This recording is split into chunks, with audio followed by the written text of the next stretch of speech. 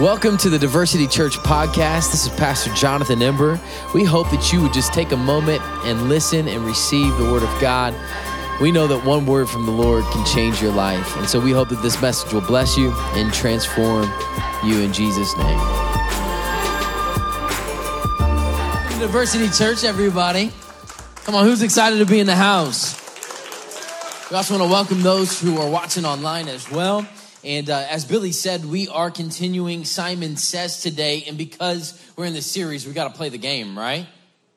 All right, so let's play the game real quick. Simon Says, say amen. Okay, everybody's still in, I think. Simon Says, lift up your hands. That's the first time some of y'all ever lifted your hands in church. Okay, Simon didn't say put them down yet. Hold on. All right. Simon Says, put your right hand down. Put your left hand down. Oh, some of you guys lost. Simon didn't say. All right, you guys can put it down and we're not playing anymore. Okay. Yeah, remember Simon Says. You only do it when Simon says, right? That's what we're talking about in this series, but we're talking about Simon Peter, right? Some of you guys didn't know that Peter's name originally was Simon. And we're going to talk about where Jesus changed his name in this series, but he changed his name. And so he's also referred to as Simon Peter or just Peter. And so anyway, we're looking at his sayings in the Gospels and we're discussing which ones should we follow and which ones should we avoid, just like the game, right? Which ones do we not need to follow because he maybe said out of his flesh and not out of the spirit, and which one should we follow because it's really a revelation from God. And so we're looking in the Gospels, throughout the Gospels, looking at his different sayings. And so today's message is based on a saying that he has in Matthew, and this is the title of the message: Bid me come, Lord, save me. All right, it's basically two different phrases, but I'm joining it into one just to kind of look into the character of Simon Peter specifically at this moment in his life. How many of you guys know when we end up getting saved, we got a long way to go still, right? We get saved, but there's still so much work the Lord needs to do in our character. And so at this point in his life, and specifically in this point in following Jesus, he had done a lot of cool things. He was sent out to even heal people and things like that. But he comes to this story where you could see him walking on the water with Jesus. And he first said, bid me come. But then right after that, as he was walking on the water, he said, Lord, save me, because he began to sink. And so I just want to talk about this character of him, and I think we're going to find ourselves in this story. Now, I don't know if you guys realize it or not, but I use some King James vernacular here in the title, Bid Me Come, Lord, Save Me. The reason why I did that is because when I think of the story of Jesus walking on the water, I think of it in the King James. I don't know if you guys memorize scripture in the King James, but that was the very first translation of the scriptures that I read and memorized. So I'll walk around still talking in the King James sometimes. I just did it to my wife the other day and she was like, what? And I was saying, come hither or something. Like, I don't remember what I said, but you know, I got the nickname in Bible college as King James because it's just, I learned the scripture in King James. I think about these stories in the King James. And so today we're actually going to go into the King James and look at this story of, I know some people are excited about that, of Jesus walking on the water and Peter coming to meet him. Matthew 14, we're going to read verses 25 through 31. And in the fourth watch of the night, the scripture says, which is actually 3 a.m. And if you don't know King James, you wouldn't know what the fourth watch of the night is. It's 3 a.m., okay? Jesus went unto them.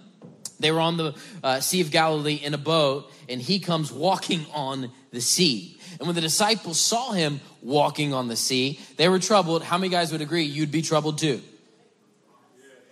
I thought you'd find yourself in the scripture at this point. You're on a boat in the middle of the sea at 3 a.m., You're not having a wife waking up with laughter. You're seeing somebody walking on water, right? That's crazy. And so they were troubled, saying, it is a spirit. And they cried out for fear. But straightway, because Jesus is good, he spoke to them, or spake, again, King James, to them, saying, be of good cheer. It is I, be not afraid. And Peter, whose again name was Simon at first before Jesus changed it, answered him and said, Lord, if it be thou, bid me come. That's a part of the phrase of the title of the message. Bid me come unto thee on the water. Allow me to come. Command me to come out here. Verse 29, and he said, come. Jesus did. And when Peter was come down out of the ship, he walked on the water to go to Jesus. Come on, this is amazing. This is crazy stuff, but this is true. Verse 30. But when he saw the wind boisterous, he was afraid. And beginning to sink, he cried, saying, Lord, save me. All right, so this is the phrase, this is the saying that we're looking at. Bid me come, and just a few moments later, Lord, save me. Verse 31, and immediately Jesus stretched forth his hand, caught him, and said unto him, O thou of little faith, wherefore didst thou doubt? All right, I want to just look into this saying today. This bid me come, Lord save me. And I want us to see the revelation of Simon Peter and where he was at in his life at this point. I want us to see some things revealed about Simon from this saying. So let's look at 3 of them today. The first one that I want us to understand about Simon from this saying is Simon was close to Jesus, but not as close as he thought. Simon was close to Jesus, but not as close as he thought. This is an incredible portion of scripture where you see some things in Simon that were really incredible. You see some things in him. He's the only one that had the audacity to talk in this moment, let alone get up out of the boat and walk on the water. There's some things here, but I want you to understand why he was willing to do this. In verse 29, Matthew 14:29, it says, and he said, come, Jesus. And when Peter was come down out of the ship, he walked on the water to do what? Just to tell everybody, look at what I can do. Look what I can do. Is that why he's walking on the water in this moment? Is he walking on water just to tell everybody for the rest of time that he was walking on water? You know what's interesting about this portion of scripture? Matthew is the only one that talks about this. Mark was actually written by Peter's son in the faith, Mark. And Mark doesn't even talk about this because Peter was the one influencing Mark what to write in the book of Mark. He doesn't even talk about this. So for Peter, this wasn't his motivation to walk on water. His motivation was to get close to Jesus. I need everybody to understand this because this is a beautiful thing about Peter. The reason why he was willing to get up out of the boat and walk on that water was simply to go to Jesus. To go to Jesus. I want us to understand this, church, because if you would simply get close to Jesus, you will do amazing things with Jesus. So oftentimes in the church, we chase signs and wonders, and we chase the miraculous, and we chase our dreams, and we chase trying to do something big for the kingdom of God. I want you to know you're not to chase those things, you're to chase Jesus. And if you would simply just get close to Jesus, you're going to do incredible things with Jesus. Now, I want you to understand, so Simon had to be close enough to the Lord to want to be close to him, even if that meant get up out of the boat and come walk on the sea, even though there's all sorts of crazy stuff happening out here. Nobody's ever walked on the sea before this moment. It's Peter and Jesus, the only two that I know of who's ever walked on water. And trust me, I've tried before and I failed. Anybody else ever wanted to just walk on water so you're like, okay, let me try it this time? So you were seeking the sign and not Jesus. Because Jesus didn't tell you to go walk on water. He told you to follow him in whatever other area. And so sometimes we'll choose to go and do those things, and hopefully Jesus will show up, but we won't even obey him when he says, seek first the kingdom of God and his righteousness, right? And so we get so, especially in the charismatic church, and we believe in the gifts of the Holy Spirit, but we get so enamored with the miraculous that we forget just to follow Jesus in the everyday stuff of life. But this is where Peter was. And in following Jesus, what's so awesome, you're going to do some cool things. I can tell you this, that in my life, some of the greatest things that have ever been accomplished in my life is a result of me just following Jesus in the simple things. The reason why I actually went down to Brazil and I was a part of that ministry where, there was thousands of people that I had the influence to minister to and things like that is because I simply followed Jesus when he tells me to go into all the world and preach the gospel. I literally was talking to a guy on an airplane one day, and I tried to evangelize to an evangelist.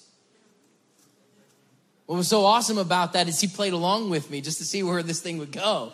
And eventually he told me I'm an evangelist. And then later on, about a year later, he introduced me to the ministry in Brazil. And that fast forwarded my ministry probably 10 years into the future.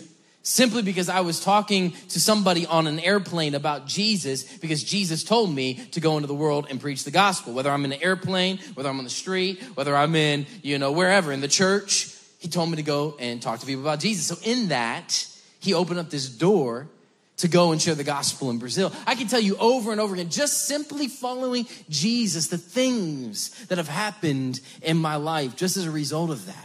And so I want you to understand Peter in this moment, the reason why he was walking on water was simply to go to Jesus. All right, so he was close to Jesus in a way, closer even in some ways than the other disciples. They're all in the boat still. They're all, hanging out. They're not even speaking. Peter had the audacity. He had the faith. He had something in him that just drew him to Jesus. And then as a result of that, he's walking on water.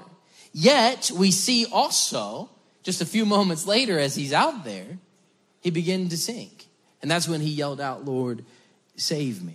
So I want us to understand this too. No matter how close you are to Jesus, you still got a long way to go. No matter what great thing you've ever done for Jesus, you still got a long way to go. One of the things in getting close to Jesus that we learn is that we're not close enough. As we're following Jesus and we're beginning to learn things about him, what we learn is like what Paul learned as he was the closest he had ever been to Jesus towards the end of his life, right before Paul said, "I had finished my course. I had run my race." He says, "I'm the chief of all sinners." The closer we get to Jesus, the more we realize I got to get closer. A lot of times pride kicks in. A lot of times we begin to feel ourselves in this thing called Christianity. And maybe especially when you begin to do some things for the Lord, you begin to do the miraculous, you begin to preach the gospel, people are getting saved. And at this point, all the disciples have been sent out and they had been doing some of the same works that Jesus had done. And Peter clearly has something inside of him that is drawn to Jesus, that he was willing to get out of the boat and follow him on this water. But you begin to see in this story, it's just a matter of time before he yells out, "Lord, save me." He was struggling with doubt, which we're going to talk about later on in this message. He was obviously overcome in this moment with a fear of being out there with the waves and the wind and all that kind of thing. And it teaches us clearly, yeah, he was close to Jesus, but he still had a long way to go.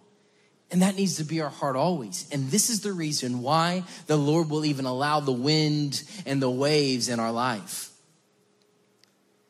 He allows the wind in the Christian's life just to humble us, to get us to continue to seek him like we've never sought him before. So we don't get to the place where I've arrived in this thing. I've done it. Look at me. I've walked on water. Nobody else has.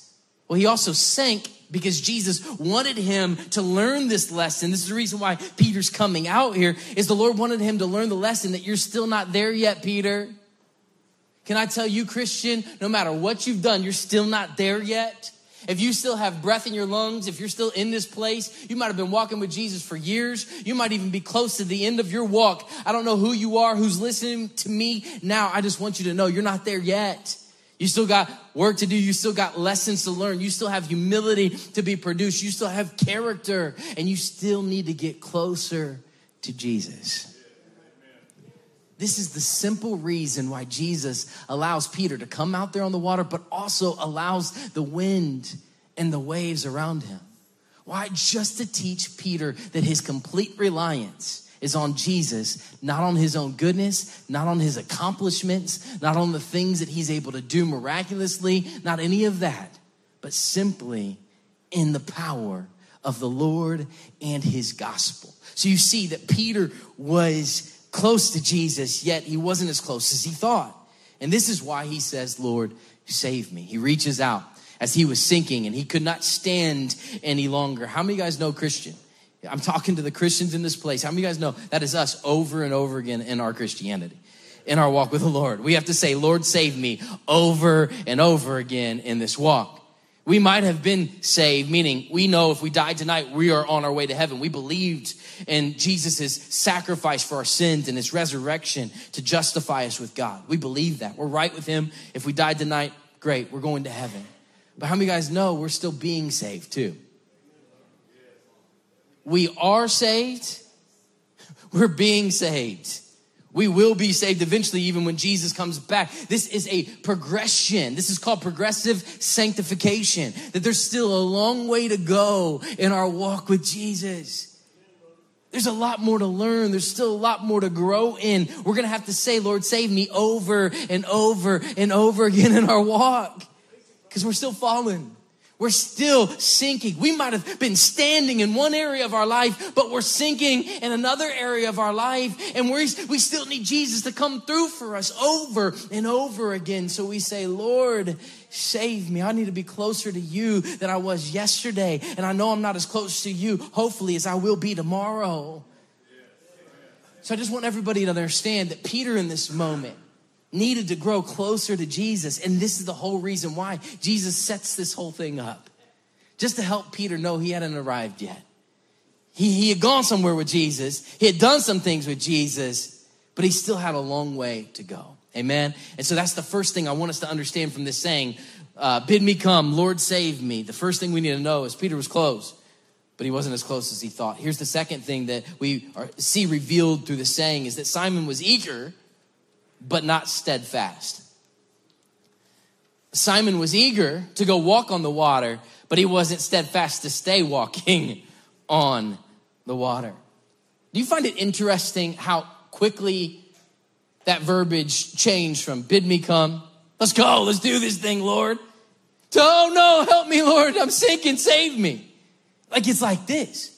And when I see Peter, I see myself.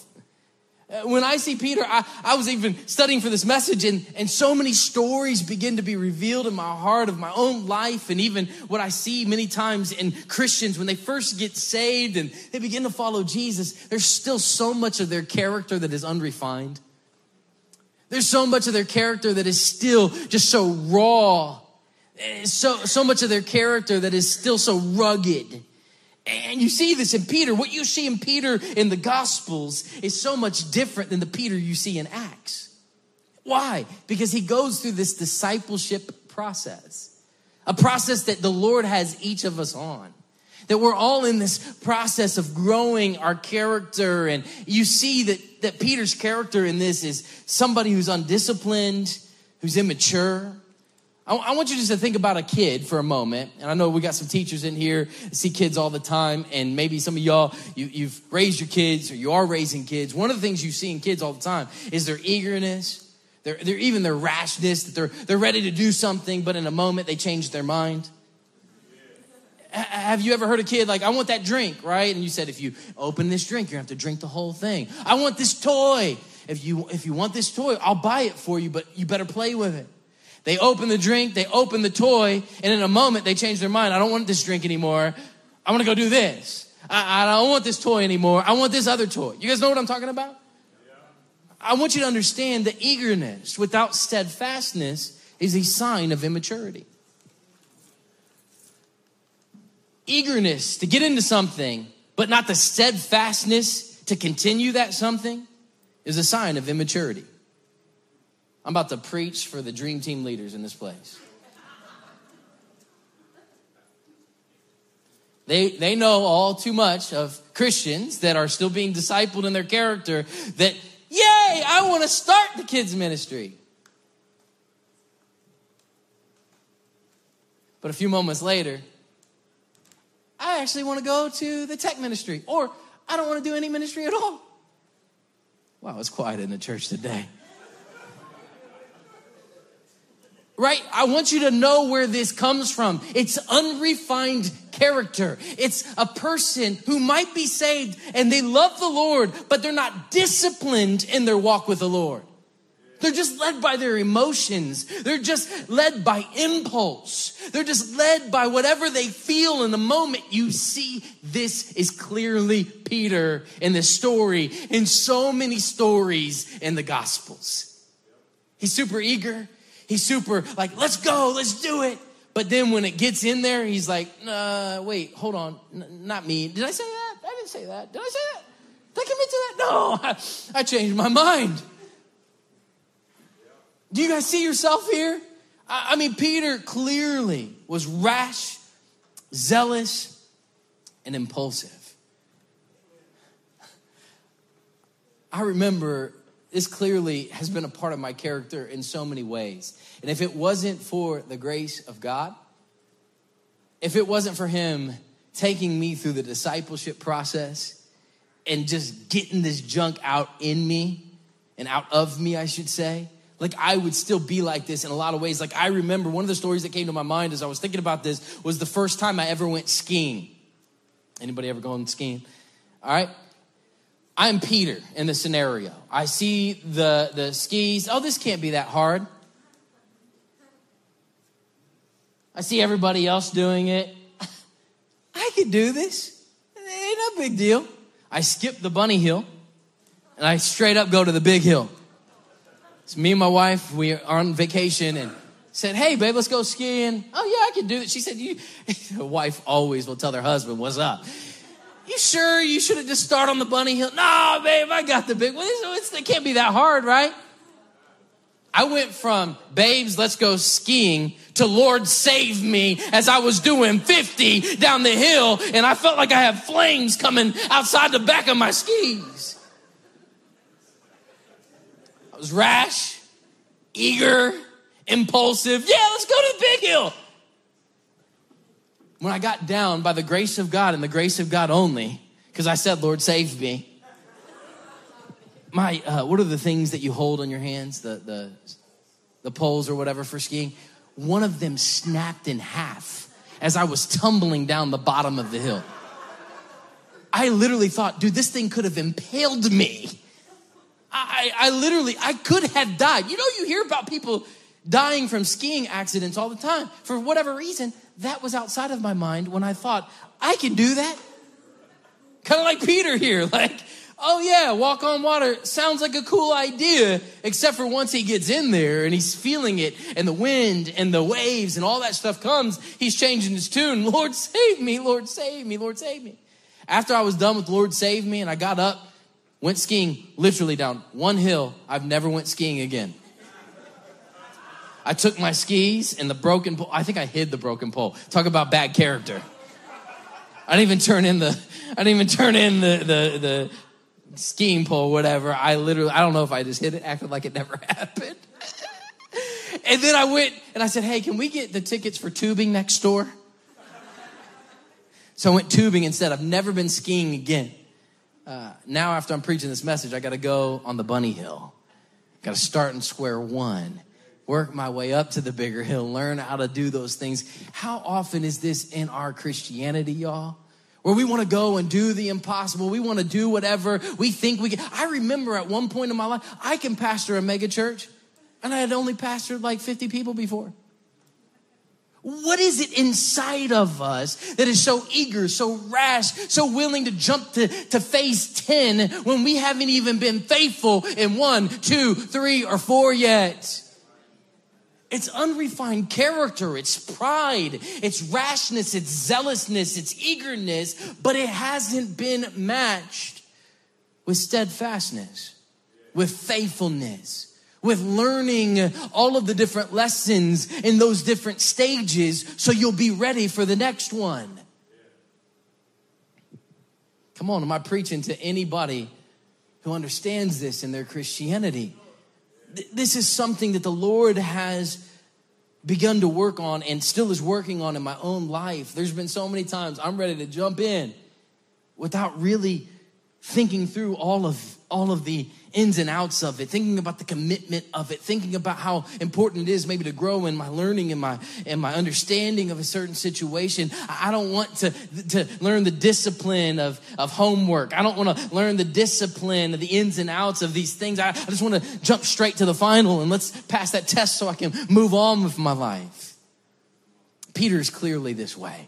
And the way that the Lord has worked in Peter in this story is the same way he has worked in my own life. How does he do it? God uses our surroundings to work on our character. God uses our surroundings to work on our character. If it's in a boat in a storm, like it was for Peter in this scenario, or if it was on the ski slope with your wife, if it's at work in a project with your coworkers, if it's at home with your family around the dinner table, the Lord will use your surroundings to work on your character. It'll be revealed to you in those moments where you're lacking, what you're lacking. Maybe it's patience. You know, part of patience is endurance. Maybe it's love.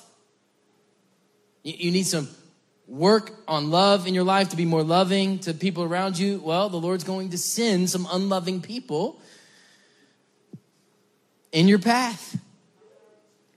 It's in the everyday stuff of life where those things come and it reveals to us where we're still lacking in our life. Peter clearly has this revelation of, yeah, I'm somebody, look at me. I'm walking on the water. I did it. Let's go. And then before he knows it, he's sinking. Lord, save me. Where is that happening in your life? Yeah, you might be saved. You might be following Jesus, but where are you seeing these character issues in your life? What's being revealed? What's being said about you from your spouse? Trust me, they know you. They know you better than yourself. Man, why is it so quiet in the house today?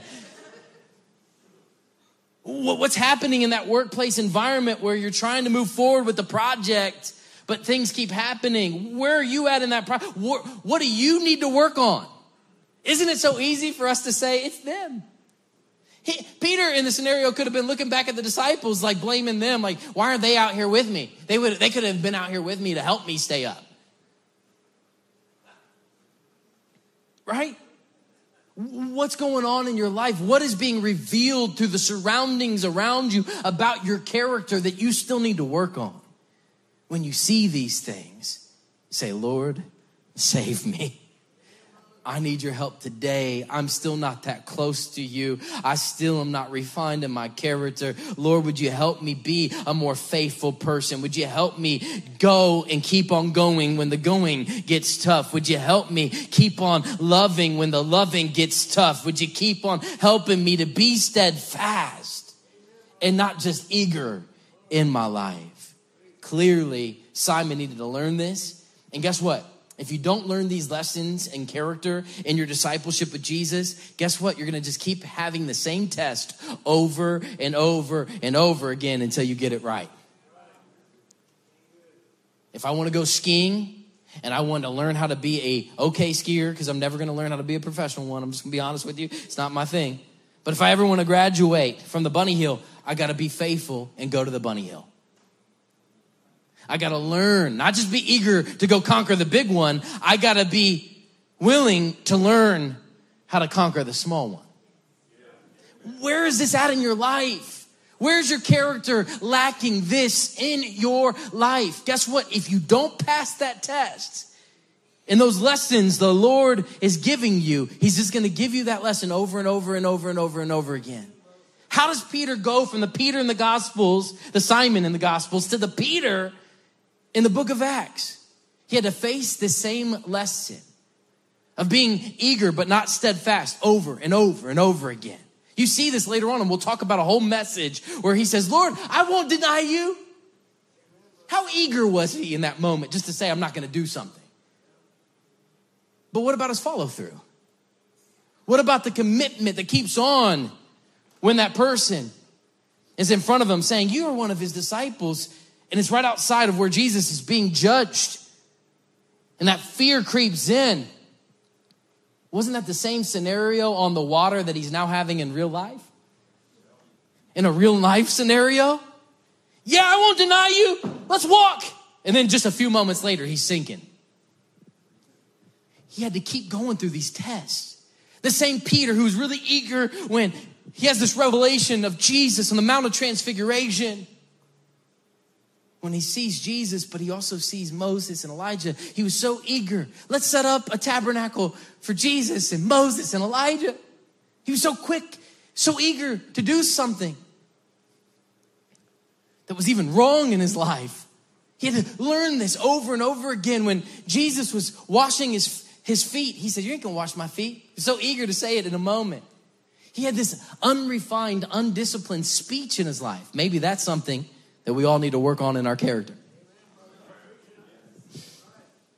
We're so eager and quick to say something, but we're not steadfast to say the things that the Lord wants us to say. I know I'm preaching today because I'm talking to Christians, including myself, that are in a process of growth and development. And we need the power of the Holy Spirit to change that character that is off and not right and not good, to make it more like Jesus, who was clearly not just eager to save us, but was steadfast.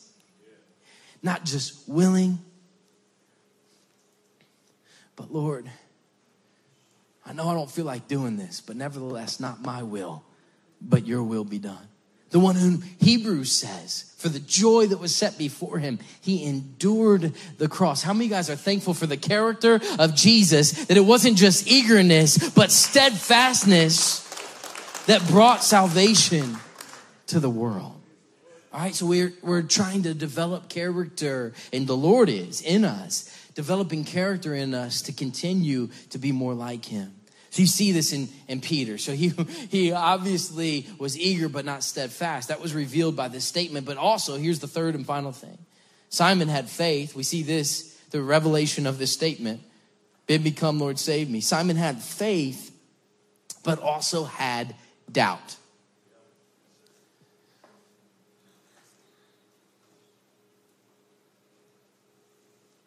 It's possible, and let me even say this, probable, that you will have faith in Jesus in one area of your life, but you doubt him in another area of your life. We think of faith and doubt as you can have one, but you're not going to have the other. I want you to understand clearly, Peter had faith and doubt at the very same time. This is another area of development in Peter's life that he needed to learn, that this situation was the school of the hard knocks of Jesus. A lot of people will say, the disciples, they never went to seminary, they never went to Bible college or anything like that, and they'll use that as an excuse not to study and I can go and preach right away because they didn't have to do that. No, listen, they went to school. They went to the greatest school with the greatest teacher of all time, Jesus. And their lesson for that day was out at 3 a.m. Have you ever had class at 3 a.m., Billy? It was 3 a.m. on the water in a storm where a ghost like Jesus comes and is walking towards them. Talk about a classroom and a lesson for the day. This was a story from Jesus. This was a moment with Jesus that was to bring about, again, more discipline, character, and even faith in Peter's life. But you see, he has faith, but he also has doubt. Let's look at Matthew 14, 29, 30. Let's go back to the scripture that we were reading. And it said, he said, come. This is talking about Jesus. And when Peter was come down out of the ship, he walked on the water to go to Jesus. But when he saw the wind boisterous, he was afraid. And beginning to sink, he cried, saying, Lord, save me. The Bible says this, that faith comes by hearing, and hearing by the word of God. So when Peter says, Lord, if it's you, bid me come, and Jesus said, come, that is what gave Peter faith to get up out of the boat and start walking on the water.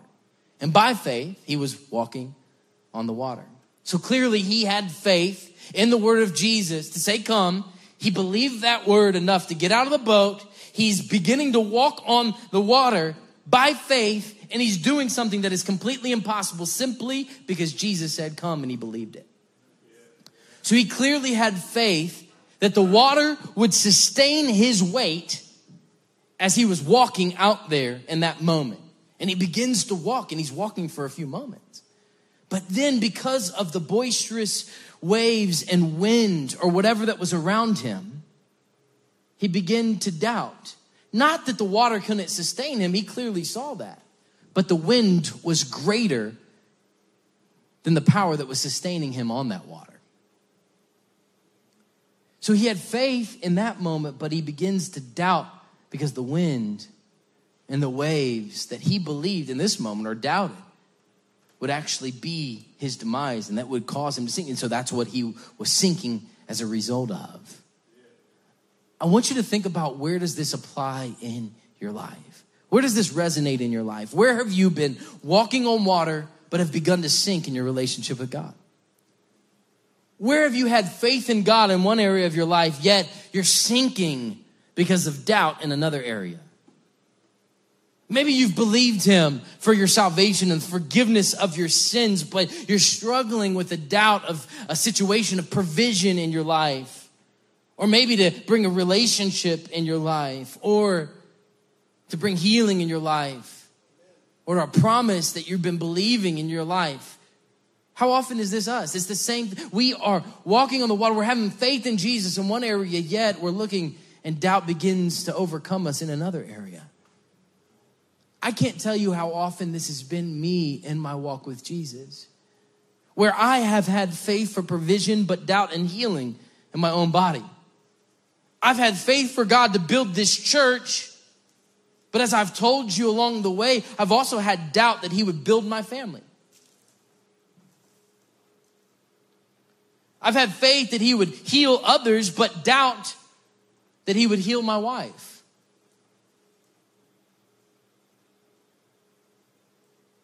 How often are we like Peter, trying to follow Jesus? We're having faith even in him in one area, but we're doubting him in another area. Can I tell you, this will be all of us at some point? None of us have perfected faith. I know we can feel guilty of that, especially when all you hear is faith preached in church. You begin to look at yourself and wish that you were the greatest of the greats in your faith. But guess what? Just like the greatest of the greats, like Peter, you're still going to struggle with doubt. And that's still going to be something you're going to have to overcome and learn to overcome and grow in your walk with God in, is your faith in this thing called doubt. It's okay that you have doubt, because you know why? Jesus is still there to save you. Peter is walking on the water, begins to sink. He does have doubt, but guess who's right there to pick him up when he's in the middle of his doubt? Oh, come on, I'm preaching to somebody today. I said, you might be in the middle of doubt. You might be in the middle of sinking, but I want you to know there's a Jesus right there in the middle of your doubt to pick you up if you would just say, Lord, save me. Come on, somebody. He's right there. You don't have to get it right in faith every single time. Even in the middle of your doubt, he's there to pick you up. In the middle of your doubt, he's still there to work in your life. In the middle of your doubt, he's still there to grow you so that you can become like the Peter on that day where he's walking past the gate of Beautiful, and that beggar is saying, would you give me some change? And he says, silver and gold have I none, but in the name of Jesus Christ of Nazareth, rise up and walk. Why is he able to do that? Why is he able, after he denies the Lord 3 times because of the Jewish leaders? How is he in the book of Acts, in Acts chapter 4, where he's standing before those same leaders? How is he able to say, listen, you can tell me all you want to stop preaching about Jesus, but who should I obey?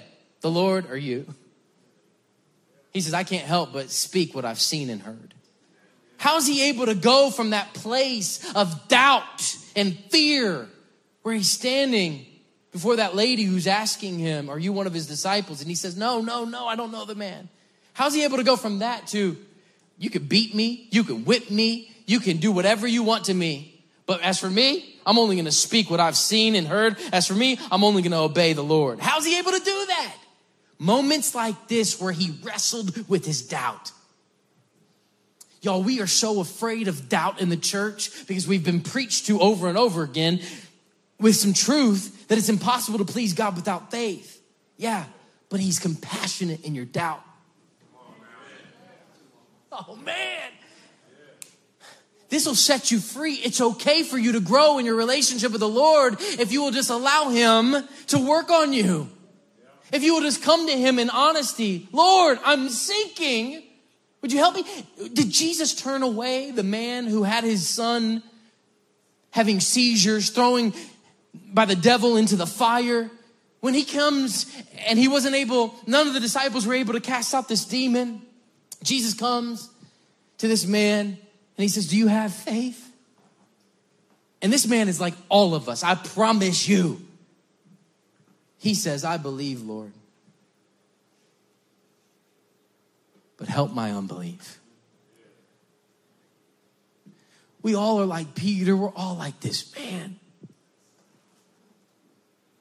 I believe, Lord. If you're a Christian, if you're not a Christian, you don't believe anything, okay? Now's your opportunity today to believe. If you're a Christian, you've believed enough to come to him. You've believed enough to leave everything like Peter to follow him. But you still have moments in your life and moments in your struggles, moments in the fears and moments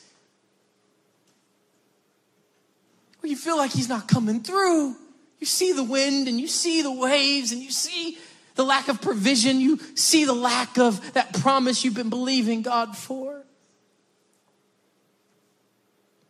I believe, Lord, enough to give you my heart, enough to follow you, but Lord, help my unbelief. Where are you at right now in your life, in this area? Where does this message resonate with you?